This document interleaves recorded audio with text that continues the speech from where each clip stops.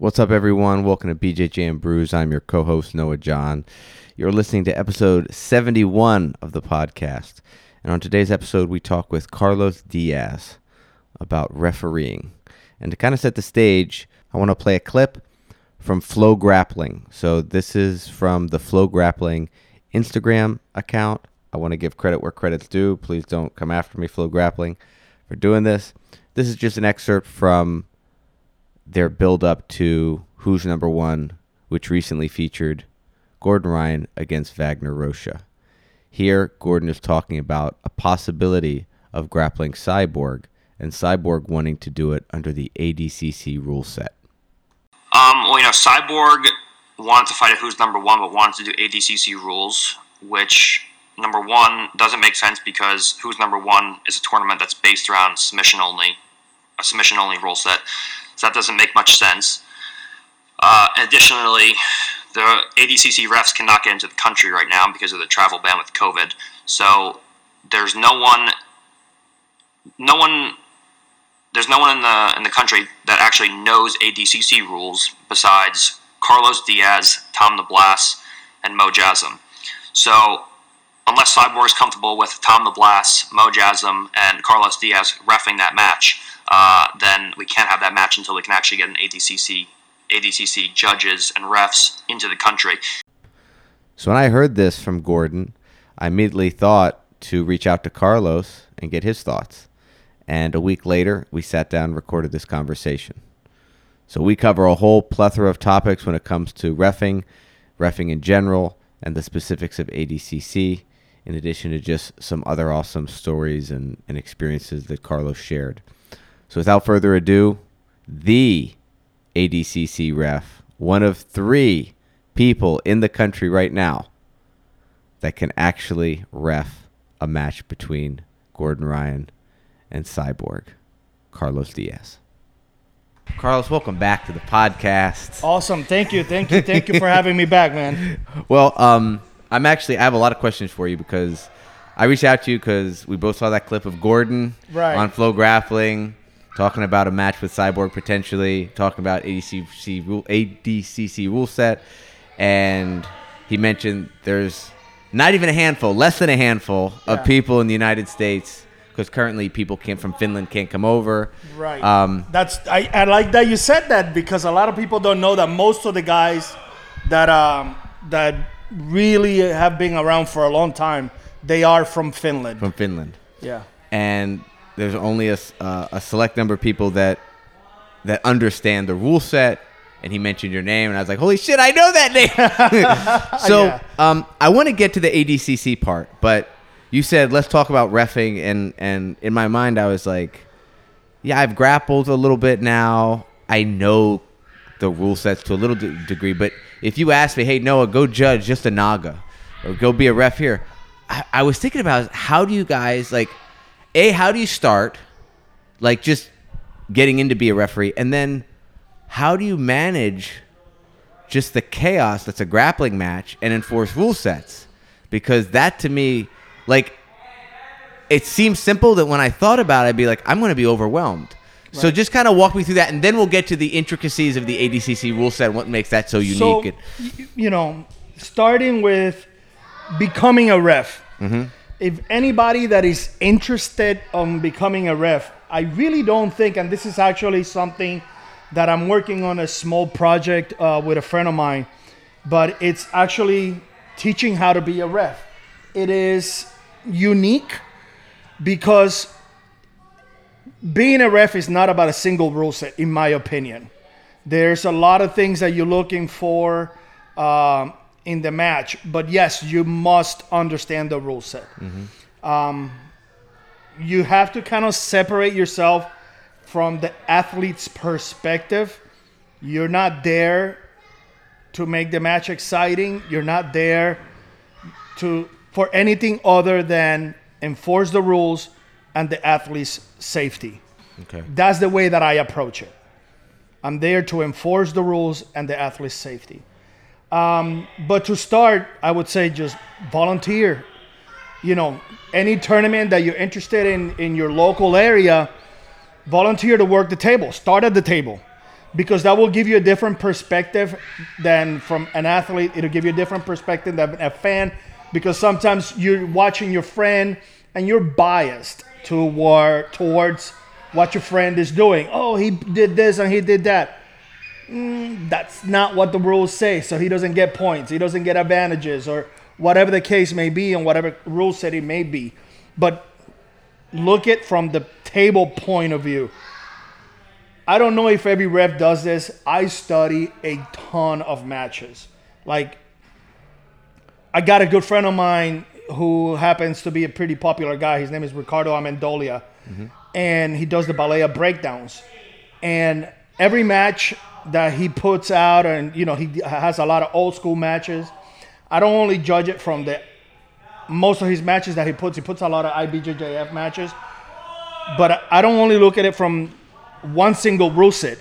I literally have a notebook and I put down IBJJF and I draw a line, ADCC and I draw a line, and then sub only rules and I draw another line, and then I judge them individually per even match. It's like, what would I make a decision on this point and compare it to whatever call the referee is doing.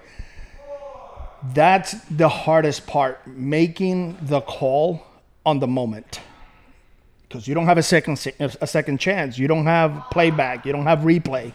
A lot of times, some events will let you, dispute it, and oh no, I video my guys. My guy thing, but and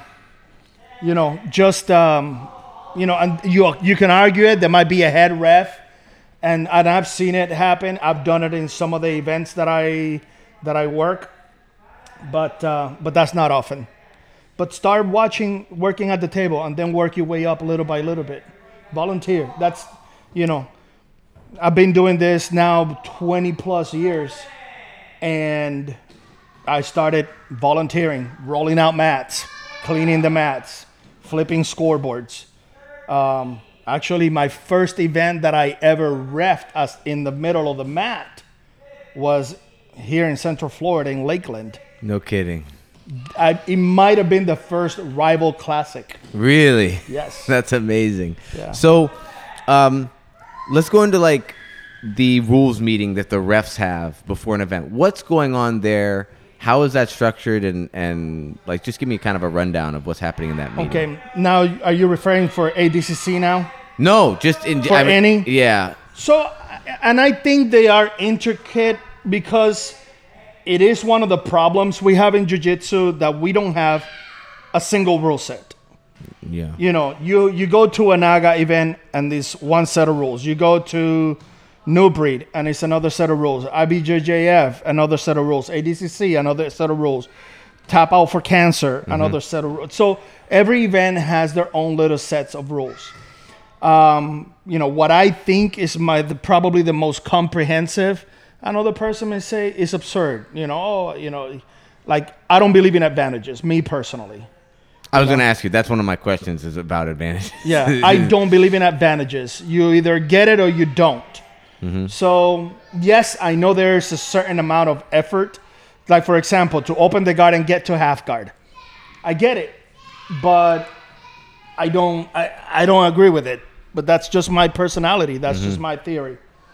I believe rules meetings are crucial to clarify and do a nice once over so the participants understand and have a clear expectations of what the rules should be. And that's a huge problem, that people don't make effort to go to the rules meeting. I can't tell you how many times I've been on the mat and people argue with me, that's not how it's done in this particular event. You're right, but this is not that particular event. And if you would have been in the rules meeting, you would have realized that this is different. So I think it's crucial to have rules meeting, either the day before or the morning off. Every event is ran a little different depending on logistics, but I think it's crucial to have rules meeting, and it's crucial for the participants to attend it. Yeah. So when it comes to like one thing that I always find is scrambles. When you look at a scramble in jiu-jitsu and one person's on bottom, one person on top, and there's a scramble, a whole bunch of shit happens. How do you guys, like, is that just, you've seen so many that you're able to do it? Or are there little tricks you guys do where you like, Man. you like put out a finger down, you're like, okay. I have little tricks like that. I do things like that. So I'll tell one of the tricks of the trade for me.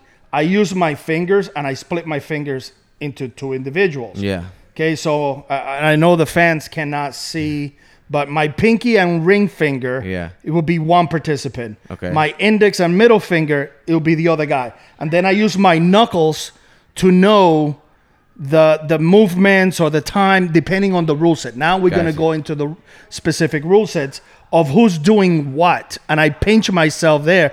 And if you watch some of my matches, you see that I hang one of my hands and with my thumb, I'm like counting, but it's just something that I've done being able to do that. And I personally, it's not that I dislike it, but it's not my preference to judge smaller guys because of that.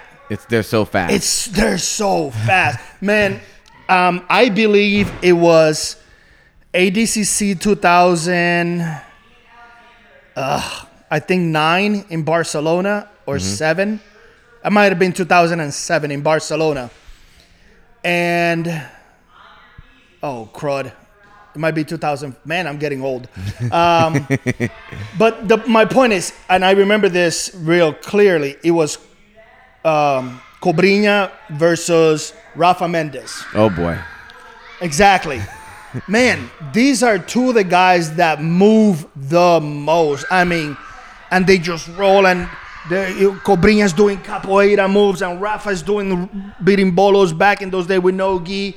And it's really hard, especially, and we go now a little bit into the ADCC rules, who initiated the movement, and on the scramble, did they maintain position for X amount of time? And man, that's one of the reasons why ADCC requires to have certain amount of judges plus a referee, because it's different in ADCC. The referee on the mat, it's not who calls the points. The referee on the mat is for verification and safety of the athletes. Okay. So, and now we will be getting into like very in-depth on how it's ran. So before we get there, because that's going to be the meat of our discussion, something as simple as like securing a pass, I find it interesting that like in a lot of rule sets, IBJJF-like rule sets, let's just say, to secure a pass, you have to pin. My understanding, the person, like if my guard's passed and I don't turtle, but I literally just stay on my side and I'm framing, my opponent technically hasn't passed. Is that correct, or am I wrong? Man, because this is kind of the stuff where I'm like, right. And I'll be honest with you, I would have to read through the book again, but my understanding is half of the back must be pinned onto the mat. The other half can be exposed. Gotcha. So, but you must clear completely both legs. Both knees, yeah. So, and not just the knee, because if I have a butterfly hook, you pass everything, but I still have your foot hooked onto my foot. Correct. That's so not a pass. If they get into the hip and... You got to clear completely the legs. And, I can have my back half turn. Like, if you're on my right side, my left shoulder can be framing and pushing off. But if my right shoulder blade is on the ground, that's a pass. That's a pass. Okay. Right. And now we get into the intricacies that, what is a pass in this particular event, what is not a pass on this other event. Or even because I can pass your guard, and both of you could be in a seated up position. This is true. And I can be I clear both of your legs. I'm holding you by the waistline, but if you've got strong enough abs and flexible enough, you could be sitting completely up. And is that a pass? So those rules the particular event has to define those rules. And that's part of, as a referee, you got to have a very clear understanding of those rules. And we're human. We make mistakes. I've made mistakes in the past. I've made mistakes on big money matches and MMA. You know, when I look back, I was like, man, should have I stopped that match? I think I stopped it a little bit too early. You know, did I stop it too late?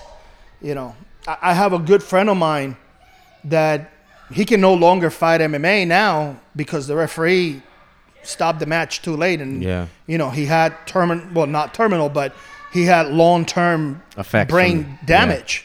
I mean, and he's a really tough guy. He's not going to tap 2 strikes. But again, that's as a referee, that's your job. I'm looking out for their safety. What about so how does that manifest itself ensuring competitor safety as a referee when it's a jiu-jitsu match? Because I'd rather make the mistake on the side of safety.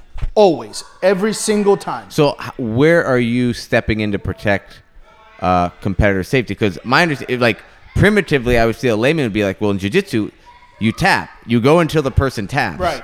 So where are the judgment calls that, like, where do you have to step in? Give me examples of where you would have to step in. A choke. Okay. That's the most clear way to step in. A choke. You know, you can have somebody's back. The guy's defending your grips, and he can have the eyes wide open looking at you. But that stare's 1,000 yards away, man. You know, and it's happened, you know?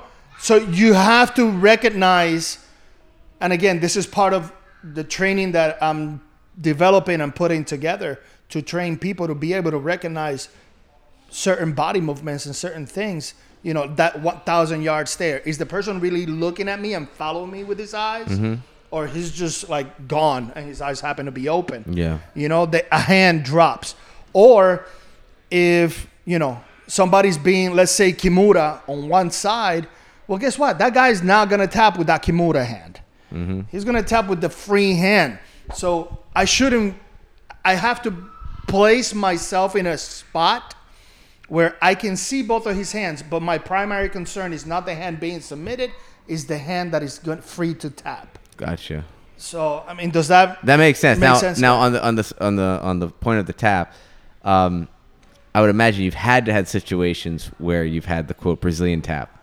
Oh, absolutely. So absolutely, 100%, all the time. I don't think there's a single. I can genuinely say I cannot think of a single event. Maybe not to me, but I cannot think of a single event where it doesn't happen. Because and what do you think's going on? Do you think the person is legitimately trying to like game the system by tapping to get their opponent? Sometimes, of course. Sometimes everybody tries to stretch the line, you know. Yeah. But I think there's times that your body does it out of automatic reaction. Mm-hmm. We train. Even if we train hard and we go at it as hard as we can, we train with a self-preservation primal instinct in the brain that, okay, I'm in trouble, let me tap and let's go another round. Mm-hmm. You know? And in competition, sometimes you think you're going for a grip removal or you're trying to reach for something and your body instinctively just does that phantom tap. You know? It happens, man. Sorry. I saw your hand tap. You know, you didn't see it. You trying to fight, you know, and I tell you someone that has happened is Josh Hinger. He uses that chin strap headlock a lot with the single arm. Yeah. His other arm has on the overs. His other arm is looking for his grips and setups. And I've been on that chin strap before. That thing's brutal. It's extremely uncomfortable the way he does it. Mm-hmm. He digs that thumb right into your throat, and you think you're gonna vomit. Yeah. So I see a lot of guys like looking for his hand, but just instinctively they're tapping. There was the other day on social media I saw a video that somebody was arguing versus it was a 10th Planet guy. He had an arm in guillotine. And his opponent, and I watched it over and over.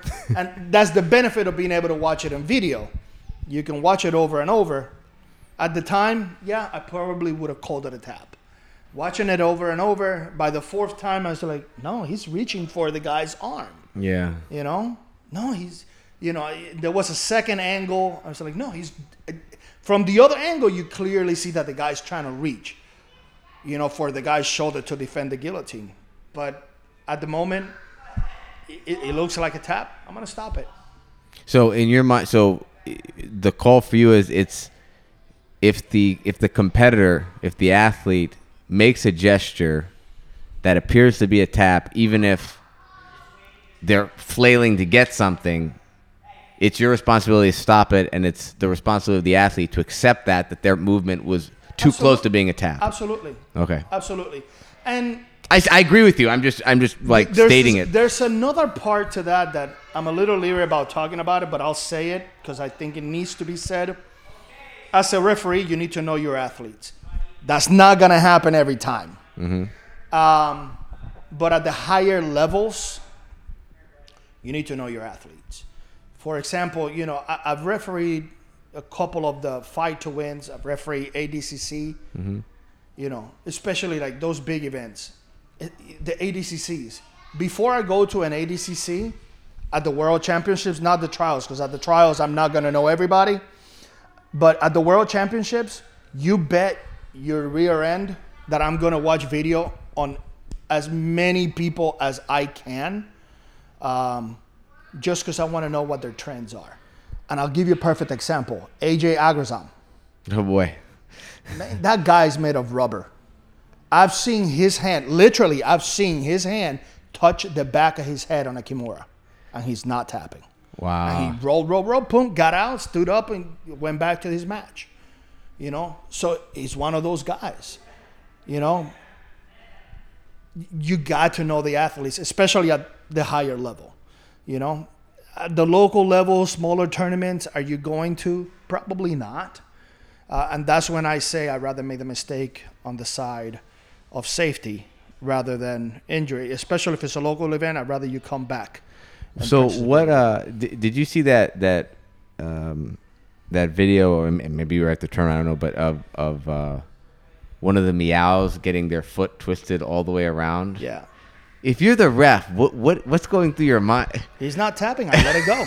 Again, he goes to. I tell you, I've seen somebody get foot lock and his foot put complete to a 180, and the guy's looking like, ain't shit. Jeff Glover, pipe layer. Mm-hmm. And actually, I remember at the ADCC trials in Corona, Canada, Vancouver area. Okay. One of the jokes was that, I can walk backwards. I'm like, what do you mean you can walk backwards? And I remember he can stand up straight, turn his toes towards his back. No way. And stand straight and walk. His toes are pointing towards his back, and he walks forward.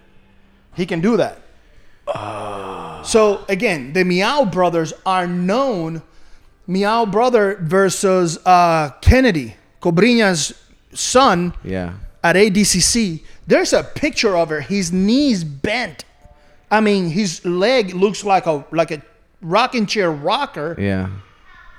And he's just like, ain't nothing happening here. There's another one against one of them against the Rotolos. One against the Rotolo brothers. Same thing. The Rotolo, not Kennedy. I'm sorry. It was Rotolo. Yeah. And, I mean, the picture, you see the curvature of the leg going the wrong way.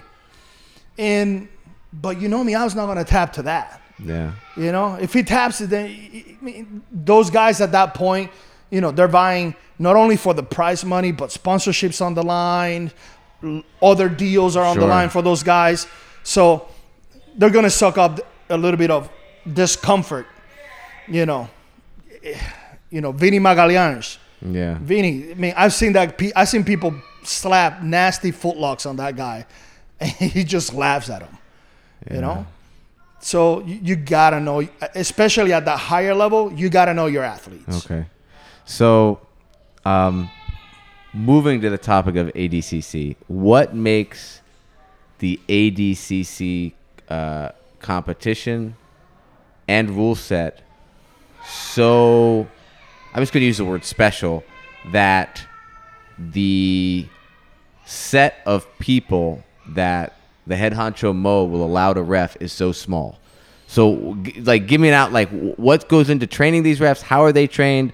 And why is there such a select few referees? One, in my opinion, and again, I cannot answer for Mo or the head. No, this is just in your opinion. But one word comes to mind: experience. Mm-hmm.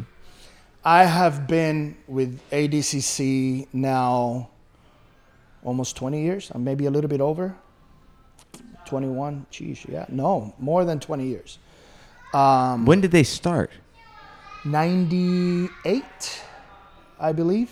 It's so funny because I always forget it's Abu Dhabi Combat Club, but we all go by ADCC now. Right, you right. know? Just because, I mean, officially still the Abu Dhabi Combat Club. Sure.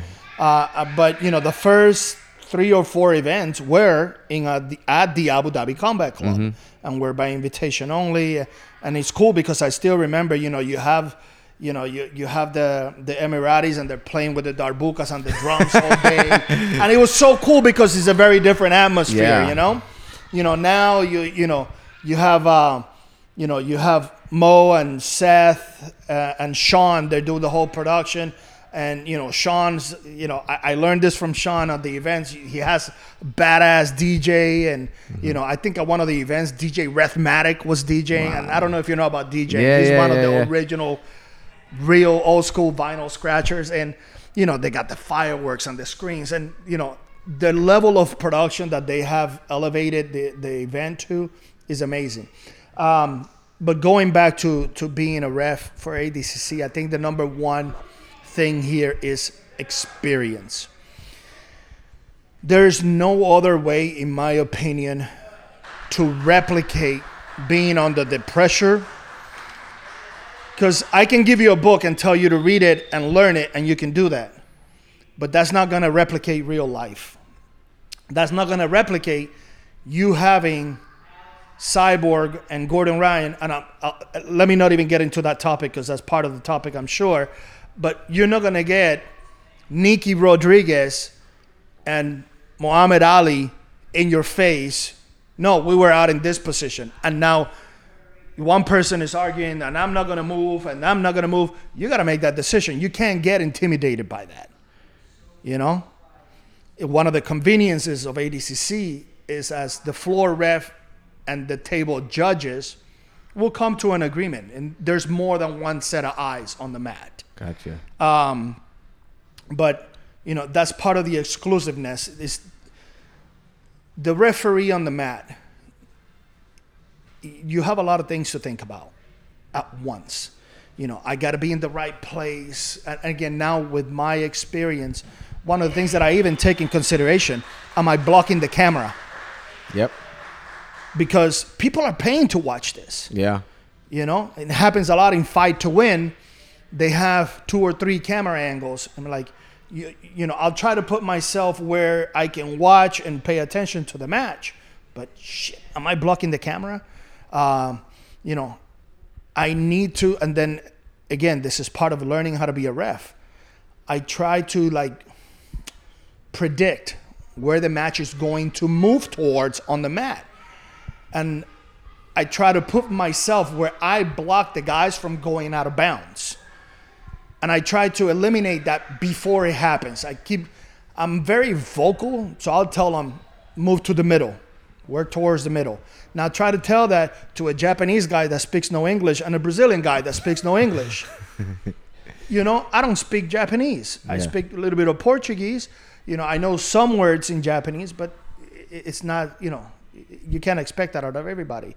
But experience. And I think that's the number one thing that is difficult. Every ADCC trial, every ADCC event before, they have a very thorough rules meeting. I'm talking, these rules meetings take 2-3 hours. It's not just your little cupcake, 2 points for this, 3 points. No, it's very thorough. Not only that, as the main referees and judges, Peter, George, Mo, myself, we lend ourselves, and we even tell the guys, if you have a particular strategy that you want to talk about and you have questions, but you don't want your opponents to listen to, come and ask. Wow. You know, Okay. we tell them that.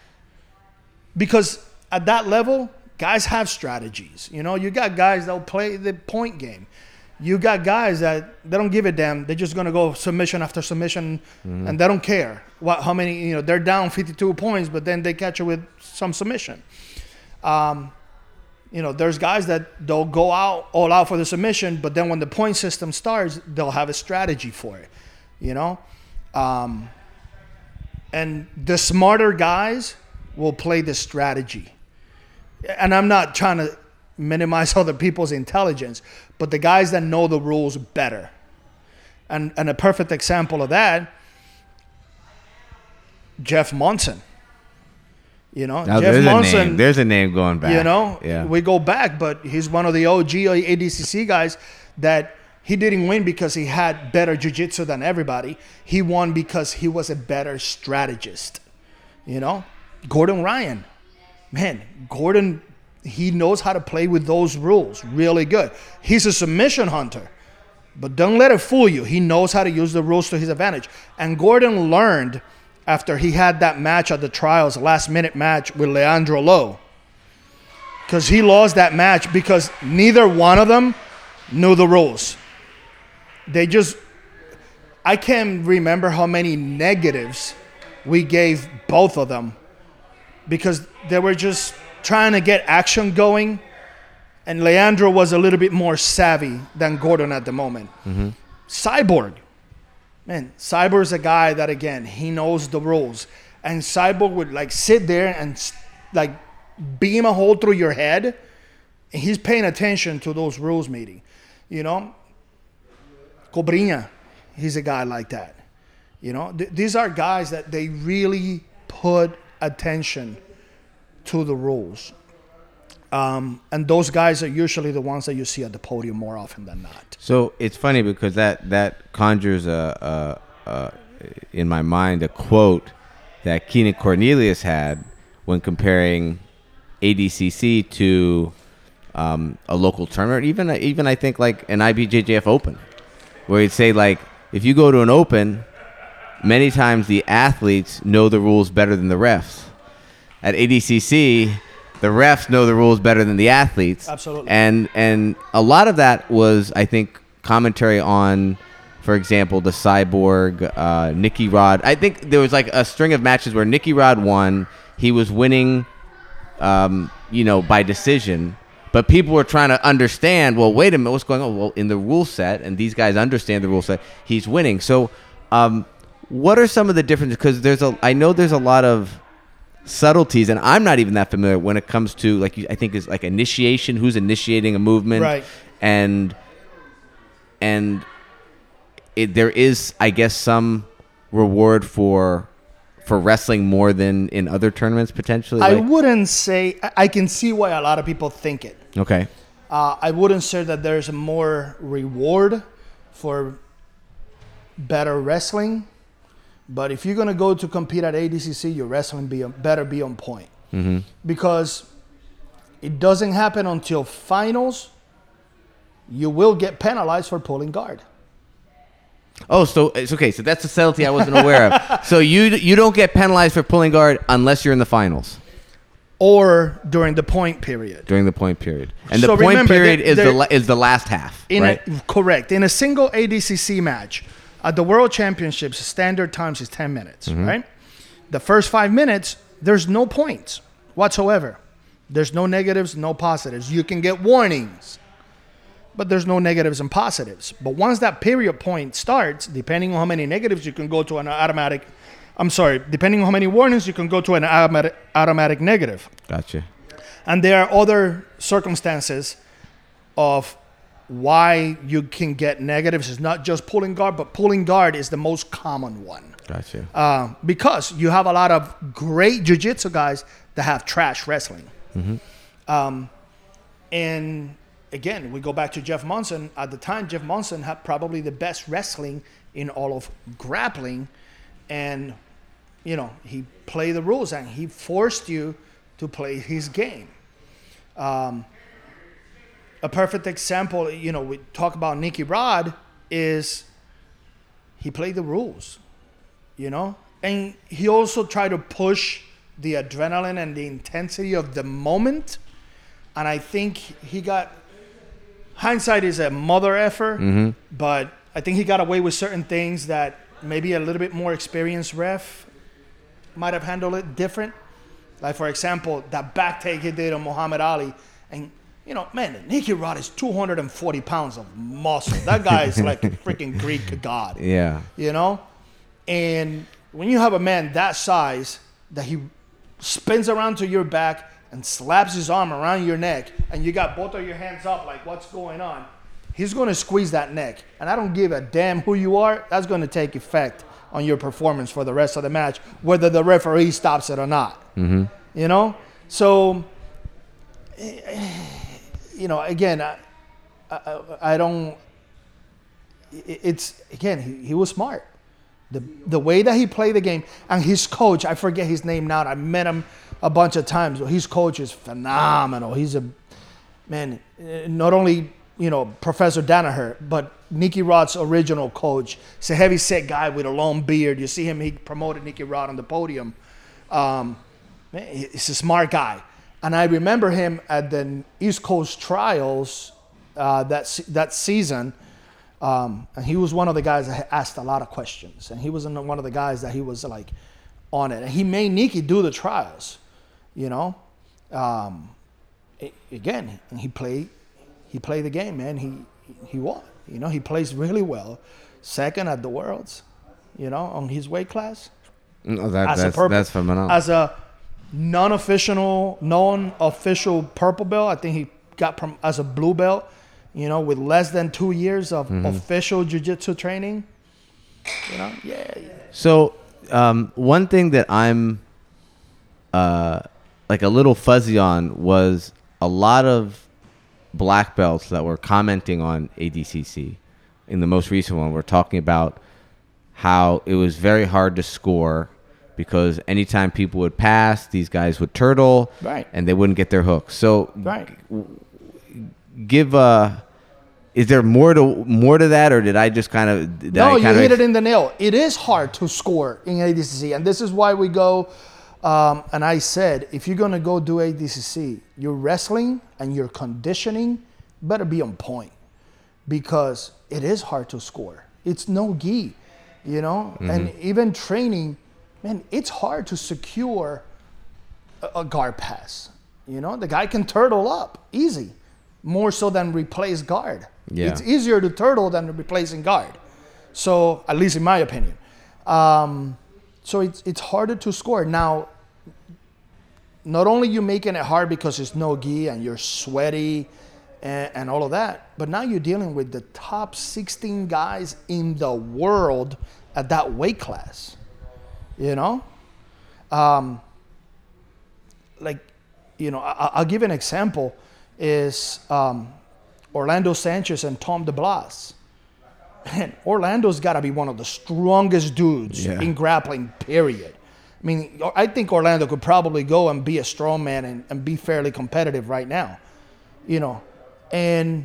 But Orlando, as big and thick as he is, he moves like a cat. And, Tom DeBlas is known for having a good guard, but, he passed Tom's guard, but he couldn't officially score because Tom would turtle. And then from the turtle, he would replace his guard. And he had a good game that way, and it was very difficult for Orlando to score. So those are the things. It's not, people think I can get a takedown, or I can get, a takedown. The guy, as he's falling down, turns belly down. Guess what? You don't have a takedown now, or he falls into his knees. Perhaps he lands on his butt, but within that movement, he continues to scramble, and you don't secure the position at any given time, you're not going to get the points.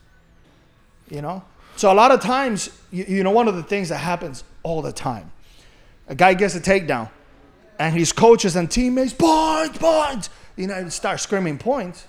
So like, no, homie, there's a period of time that he needs to control the position. And now they're scrambling. The position is gone. and the guy gets back on his feet.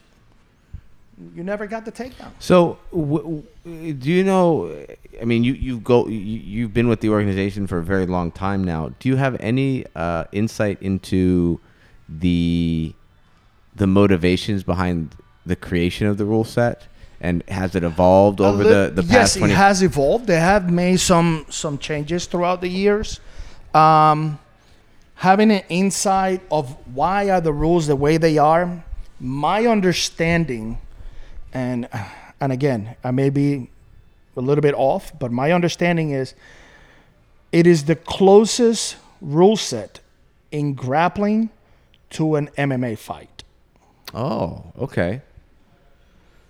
If you look at it, there's no advantages. Aggressiveness gets rewarded. And there's a clear set of rules that once you understand them, you can play along with it and be successful with the system. But, you get awarded, like, for example, in some events, if I take your back and I go right away to a body lock, figure four triangle. That's an advantage. That's nothing. That's not, oh, yeah. That's nothing. You got to, yeah. I have to have hooks in without my feet crossed. And in no shape or form. I've seen that in rule books, and I've always wondered. Me personally, I kind of disagree with that because you're asking me, the attacker, to pause in what I would argue is a less advantageous position than some of the other ones. I agree with that 100%. So if I have a back take with the body lock triangle across your waistline, in some events that's nothing. ADCC, that is the most rewarded position that you can get. So that's the highest scoring, the second highest scoring position. The highest scoring, it would be, I'm going through my head real quick here, sorry. But it would be a takedown to a mount or a back take. Okay. So, and again, we go back to the same thing, So, if you're in an MMA fight and I got your back with a body lock triangle, it's going to be a rough night for you. You got the longest path out. That's right. 100%. You're in the deepest hole. You are in the deepest hole of the game. Yeah. So it is the closest rule set, in my opinion, and I believe that was the reasoning behind the design of the rules being the way they are. How have they evolved in the last decade? I think there's been very few, but there has been some adjustments to, what a guard pass and takedowns really are. Mm-hmm. And I think those are the two major ones. But I do know that Mo and Peter Gujev, the head referee for ADCC, he lives in Abu Dhabi.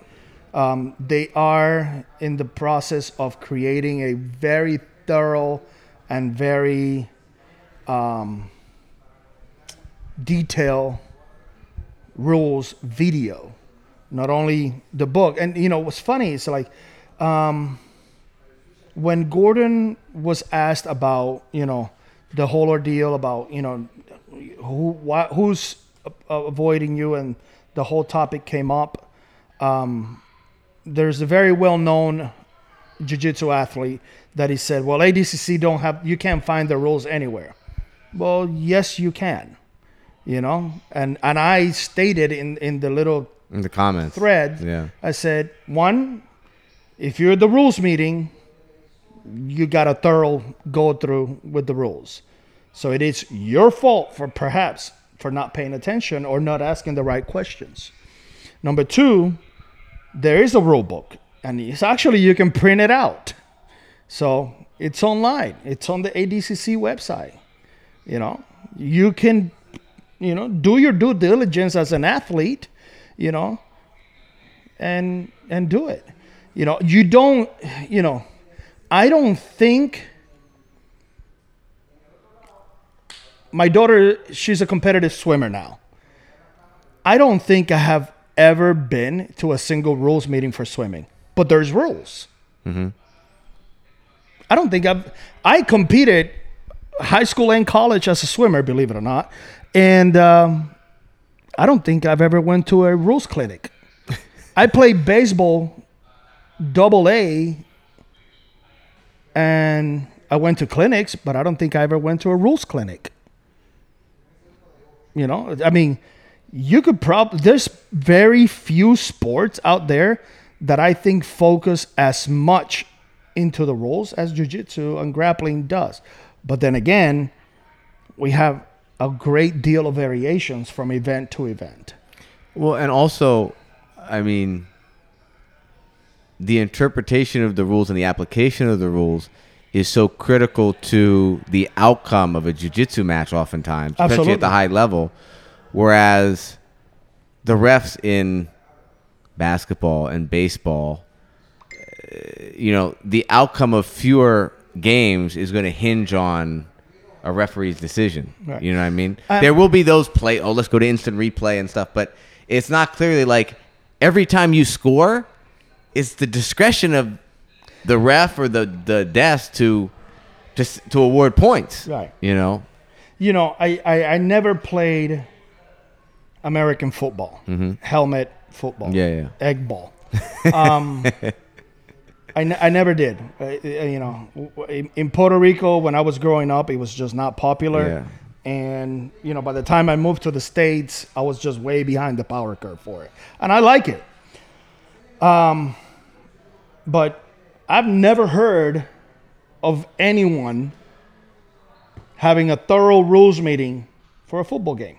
And that is the most common and known sport in the United States of America. Sure. You know? And, you know, I'm sure we can ask, you know, the guys know the rules. What do? They do their due diligence. They get in a room and they watch film. And coach breaks down the rules for them. And as an instructor, that's one of the things that I've done at my academy. I still have an academy in Indiana. And I tell the guys, educate yourself about the rules of the event that you're going to go to. Well, and I know that, like, in the NFL, certain teams, and coincidentally, they're teams that are successful in the preseason, will pay to have an NFL official referee come over and oversee some practices, and also they'll run through scenarios. Very similar to what you said earlier about, hey, if there are things you, the competitor, want to employ strategically in your matches, and you don't want that to be public information, but you have questions about how that's affected by rules, come talk to us. That's very much what they're doing. Absolutely. Like, we're going to do these plays. These are the rules. Are we infringing on the rules by doing this? Right. You know? So, And, you know, you can walk that line. Just make sure you don't cross it. exactly. You know? Yeah. So what's the deal with Finland and all the Finnish refs? What's the origin of this, and what, You know, man, I'll be honest. I will say this. I don't know why. However, the president of the World Federation, Marko, he's from Finland.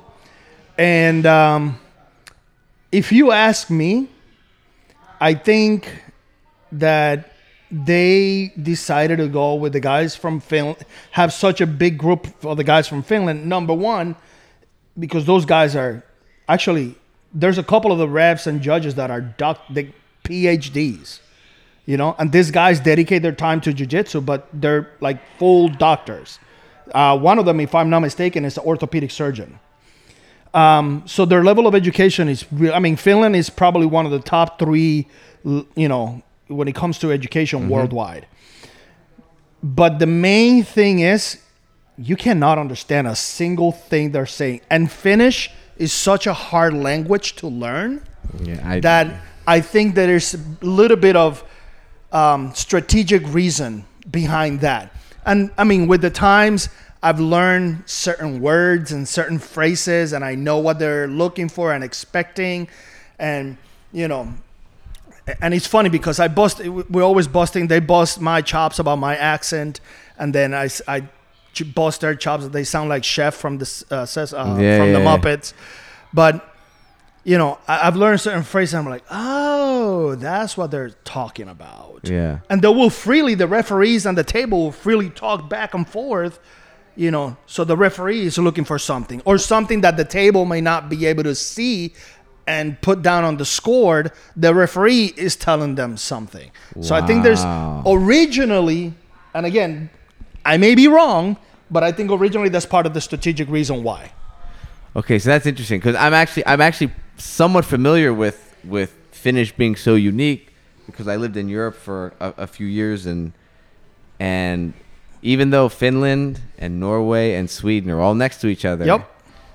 And they sound very similar. Norway and Swedes, they can understand each other Absolutely, to some degree. but not They do Finnish. not understand what the fuck those Finnish people are saying. The Yeah. closest language is Hungarian Yes. from Hungary. And I also want to say, I think, a little bit of Turkish. And a lot of the guys from Finland speak Russian as well. Okay. So, and now we get into a whole different topic, but a lot of those European, the two head judges for ADCC, Peter and George, they're actually Bulgarian. No kidding. Yeah. And they've been living in Abu Dhabi for many years now. But yeah, they're actually Bulgarian. And again, for me being around them, I picked a couple of little words and phrases here and there. And language was always, I'm not going to say easy for me. Mm-hmm. English was not my first, was not even my second language. But I'm able to understand certain things and catch them. I lived in Japan for a little bit, so Japanese, I know a few phrases. I won't go hungry, let's say that. Yeah. So, but I think that's part of the reason. That's amazing. So I was completely unaware that there's open communication during Absolutely, the match. 100%. There should be, in my opinion, not only for ADCC but for any other event, there should be a more clear level of communication than just a couple of hand signals. Yeah, but I can understand people saying, well, that could be a distraction to the competitors. It could be a distraction to the coach. It could influence things. But like you said, if it is true that, hey, we've got these guys, they speak a language of only 5 million people. What? But I mean, think about it. That's a country of 5 million people. Yeah, not very many. Yeah, and that's why they speak. There's probably more people in Miami-Dade County than in all of Finland. Exactly, and the thing also is that's why they're that's one of the reasons why they're so proficient in so many other languages. Yeah, because any Finnish person I've met, and I this is not an exaggeration, speaks at least 4 languages. 1, 2, yeah, at least 3 to 4. And I've asked them about how the public school system works, and I've been told that every few years they'll add another language, and Yes. and it becomes elective. But it's initially it's Finnish and English. Absolutely. And then it's usually Spanish or Italian or French or German, and they start adding. Yeah. And it's not uncommon to run into a Finnish person that does pretty damn well speaking 5 or 6 languages. Absolutely. And yeah, some of them are all like, oh, they know Spanish now, they understand French and Italian. They're all Latin based, but Right. still, compared to what I grew up with in the United States, it's impressive. Yeah. And part of the reason is because their language is so unique. They have to communicate with other people because people aren't going to understand what they're saying. It's difficult. And, I've traveled through Europe as well. And, what's funny? Actually, little anecdote. I worked with Bodog Fight. Back. I don't know if you remember. I want to talk offline about that because I'm sure there are a lot of stories. I want to talk about those photo shoots. Oh man, I love those photo shoots. We were in Moscow. Yeah, we were in Moscow for an It was a event. Russian-based promotion? No. Well, yes and no. It was complicated. M1 was the Russian one. M1 was Russian. We did have a lot of Russian influence in Bodog, but it was just a very close business connection with some people in Russia. But Calvin Ayre was the president of Bodog Fight. Calvin Ayre is a Canadian businessman. If I'm not mistaken, he was primarily established in Aruba. But we did events in Canada. We did events in Costa Rica. We did events in Russia. We were in Russia, and I was with a group of friends. We were going to go to like a nightclub, a bar, something, and the doorman said, "No Americans allowed." And I said, he hit me, and I spoke to him in Spanish with a Cuban accent. And he right away started speaking to me in perfect Spanish with a Cuban accent. No kidding. And said, "No problem, come in." And I'm like, all right. Oye, vamos, mi hermano. Que volar. And I brought my friends in, and we had a great time. And the whole time, they believed that I was a Cuban national. Wow. It is what it is. But to think that bouncer was so proficient with languages. Right. And, you can't go to Wisconsin. Obviously, they're not going to stop you just because you look different. Probably won't really happen. But, it is not as common to see somebody being multilingual in the U.S. than it is overseas. And, Sure. Part of the issue is like that, especially Europe. You have so many different people from different places, and everybody's very close by, and there's pretty free travel among different countries with different languages that you have to learn it. Yeah. It's part of the culture. I have family in Italy, and, they speak 3-4 languages. I feel that I'm the one that is behind, and I speak pretty proficient 3 of them. Yeah. And it's like, geez, and like you said, those guys from Finland, Finnish is a very difficult language to learn. Yeah. And, those guys speak 4-5 languages. That's crazy, man. Okay, so that's a slant I never would have thought of. So, but again, don't quote me on that. no. I understand. No, but Yeah. I think it's a good insight. I think there's logic to it. Whether it's actually true or not, that we'll leave that to. We will have to ask the boss and the sheep. Yeah, we'll have to go back in time or something. So, where is ADCC? Like, what's the latest? I don't want you to divulge anything you can't divulge, but like, what's the timeline right now? Because I feel like it's going to happen 2022. 2022 in Vegas. We don't know. Maybe. Okay. Right. It depends. Depends on a bunch. It of depends things. on COVID. Okay, but I feel like we're the past. idea, the goal. Obviously, the goal was to make it happen. The Thomas and Mack Arena in Vegas. I think, if I'm not mistaken, everything was go until the Rona came in and put the funky wrist lock. So the issue with right now, the blocking, the main thing I can perceive is like until travel restrictions are lessened, we can't hold the event. Yeah. Okay. That actually, and that's actually part of the reason that I believe we're here to begin with, because Gordon had complained online, and it's funny, it's part of his strategy of getting good matches, that nobody wanted to face him, and any rule set, whatever. And then Cyborg said, I'll be a Huckleberry, And they said, well, we don't have a referee. And I said, well, I know somebody. Yeah. And I right away reached to Mo and ADCC, and I said, listen, if they're willing, I'm willing. I just want to be the guy.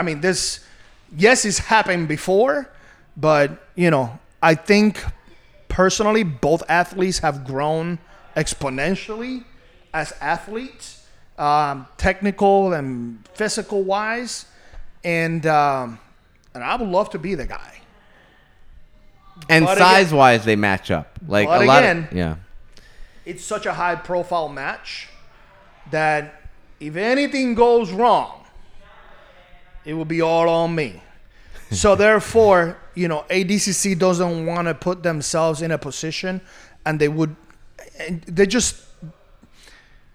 the whole organization is very type A, and I think that's why ADCC has grown to be the most prestigious event in the world, because everybody that works at ADCC is such a type A person. And by that, what I mean is there's a lot of perfectionists in the room, Things have to be, you got to have this many people on the mat. You got to have the mat has to be a specific size. You got to have so many people as judges. They got to be, everything has to be in place the right way. They leave very little margin of errors. And I think that's part of the reason of the success of the brand as well. Okay.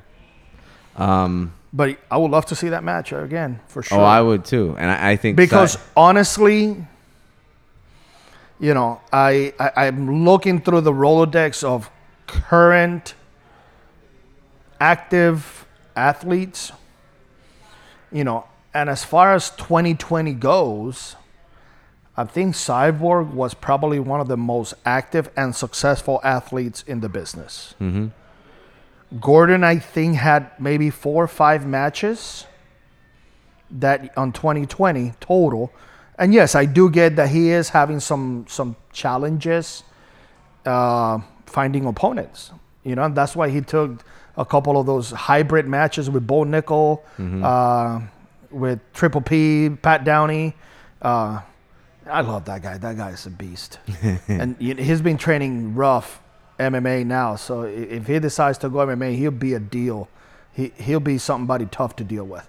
So he took a couple of those hybrid matches. And, but if you look at ranking, I hate rankings, but if you look at the amount of people and the quality of people, not trying to take anything away, Cyborg was a lot more active versus more troublesome type guys, But, in my opinion, the 2 best heavyweights, period. Buchecha is really focusing a lot on his MMA career and upcoming fight. Orlando Sanchez, he's a problem, but I think strategically both Cyborg and Gordon would beat him just because, again, we go back to strategy and styles make matches, so to speak. So I would love to see that match again, That would be badass. So make it happen if you guys are out there listening. Yeah. Make it for the community. Dude, I think we've covered a lot here. What have you got going on now? How was the event that you held recently? Man, it was really, really good. Well, I work with B2 Fighting Series. B2 Digital is the parent company. And originally, they are an MMA brand. They have several different events throughout the Midwest, from Kentucky all the way to Illinois, Indiana, Ohio, Michigan, Alabama, Mississippi. So they have a couple of different MMA events and well established. And the event that we did here, they brought me in as their grappling guy. Funny thing is the running joke is nobody know who Carlos Diaz is, but they know who the jiu-jitsu guy is. And so I'm their jiu-jitsu guy, but this is our second event. We did one event in the Chicago area, actually Hammond, and it went well. But then again, the state of Illinois has a lot of COVID restrictions, and a lot of academies have closed. A lot of people are just not training because it's very difficult. So we did the event in Florida, and Florida's always been a really tough market to get in. But, it's one of those things. If you make it in Florida, you can make it anywhere. Sure.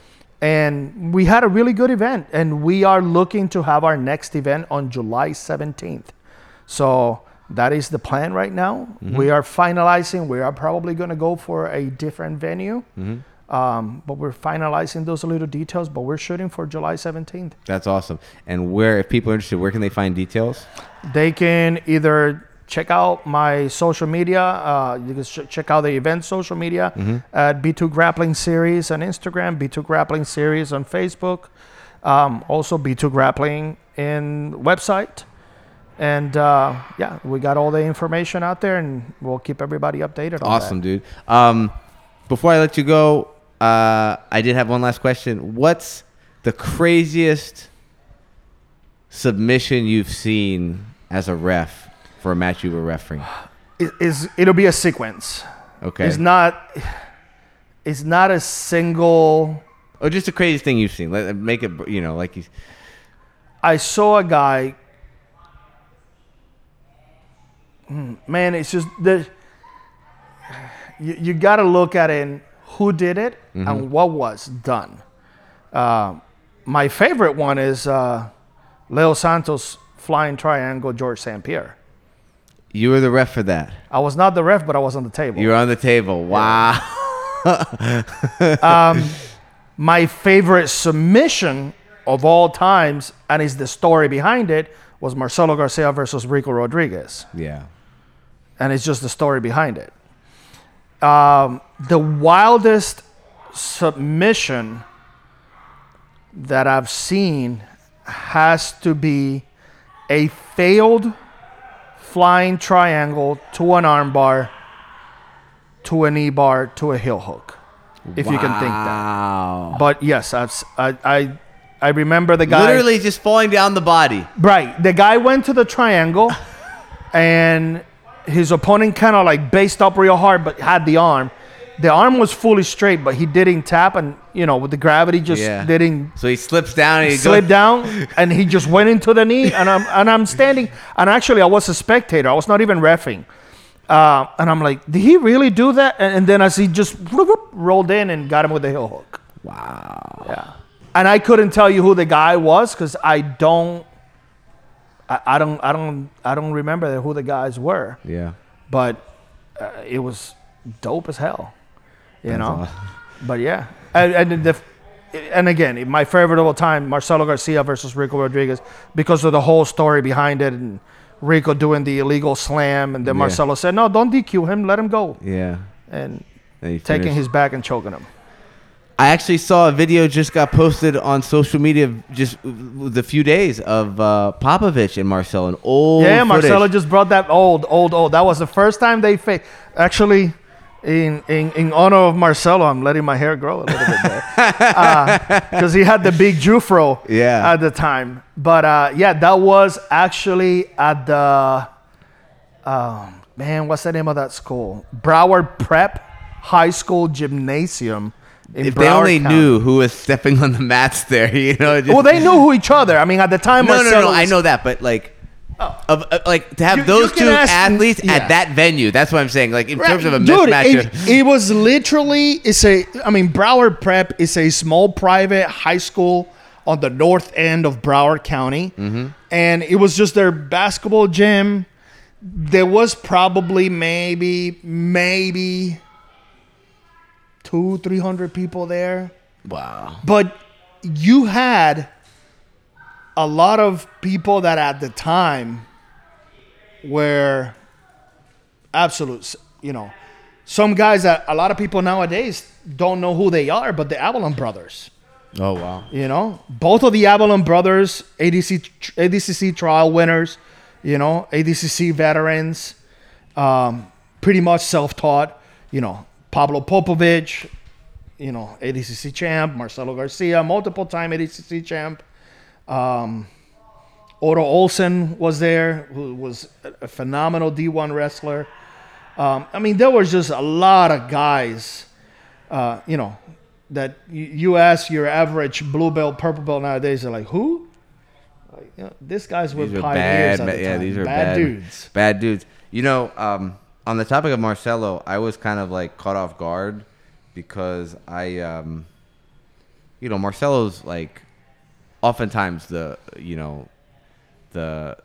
shining example of the smaller guy beating the bigger guy, especially, but when I was talking about Marcelo a little bit with Paul on the mat, and I made a comment like, well, Marcelo's like my size, right? And he was like, no, he's not. He's a bigger dude than that. I was like, really? Yeah. I didn't realize how thick Marcelo was. And I started looking at like his thighs are thick. And what Paul said is everything, like his wrists are thick. Everything is just... Because Paul was training MMA down when Marcelo was training MMA at American Top Team. Yeah. And Marcelo only has one MMA fight in Japan. That was, the first time I saw Marcelo at the weigh-ins for that event. It's the first time I saw him face-to-face in person. And I always thought that he was a little smaller guy. And yes, he is short, on the shorter end for a 77-kilogram guy. But man, that guy ham hocks. Yeah, I know. Those are iberical hams for legs. His calves were thick. And he has such a soft and mild demeanor, and he's so friendly and so welcoming person, you know, that you really think he's a lot smaller than what he is. But, you know, Marcelo is probably around 88 kilos normal. Well, you know, 88, 90 kilos normal. And he would cut weight to 77 kilos. Yeah. And, you know, I remember at the weigh-ins, he takes off his hoodie and he's on his little, the old school Valeturo shorts. And he was ripped. His back is like a refrigerator.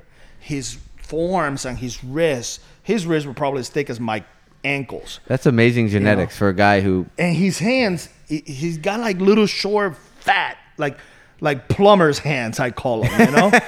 You know, it's just like, he's a thick, strong guy. And I don't think I've ever, the whole time that he was on there, I cannot think of ever seeing him like lift weights or anything. And, you know, I remember one time he taught one of the classes, the grappling classes for the pro team. And he goes, you know, if you want to be good at jiu-jitsu, you do jiu-jitsu. And if you want to have better cardio for jiu-jitsu, do jiu-jitsu faster. And if you want to be stronger for jiu-jitsu, do jiu-jitsu with bigger guys. Wow. That was his theory. Yeah. So, you know, it worked for him, man, you know? Man. The guy was... It's amazing. But yeah, it is, it was a good reminder because, like I said, I didn't, like you said, his character, he's so humble. He carries himself a certain way. Obviously, you see him going with bigger guys, you know. All the time. So you look at him, he's like, oh, you know, he's a small guy. But he's not, you know, for a normal person, like, he's a stocky, strong dude. Last question, I swear. Paul mentioned to me, and I didn't know this, and this is the same day we're talking about Marcelo, was a young Mikey Musumeci was at ATT. Absolutely. And I didn't know that. I had no idea. And Paul Mikey will say it on his interviews, you know, that his foundation, you know, and I don't know if you know Amir Boussad, Shark. You know, he runs American Top Team in Wellington, but at the time we didn't have all the franchises. And he started training with Shark. And I remember Mikey Musumeci as a yellow belt kid. His sister was a little older. She might have been a green belt at the time. And, you know, he was, again, another soft demeanor, kind of goofy. You know, he has a, and it was funny, he has what I call the Asian squat to a perfection, where he sits down, cheeks to sneaks, squatted down, and he's like, you can't topple him. You know, because he used to sit down and watch the class like that, and I would go by and kind of shove him on the shoulder, and he's just like he's playing cards in the street, you know, in Shanghai. And it's like, but again, and you know, Mikey and his sister, original. That's ATT crazy because Paul mentioned that, and he's like, "Oh yeah, there's that little kid that guy's gonna be good someday because he was doing all this crazy." And he was, you know, what's funny, and there was another guy, Jordan Spieler, who became a junior national champ. He won Fargo for Greco. He was on the USA team for Greco-Roman wrestling. But again, another one that I remember as a little kid. And at the events, people was like, hey, man, who's that kid? And I was like, watch. Other kids are going to cry. Where Spieler was just mean and rough, Mikey was smooth and technical. Yeah. You know?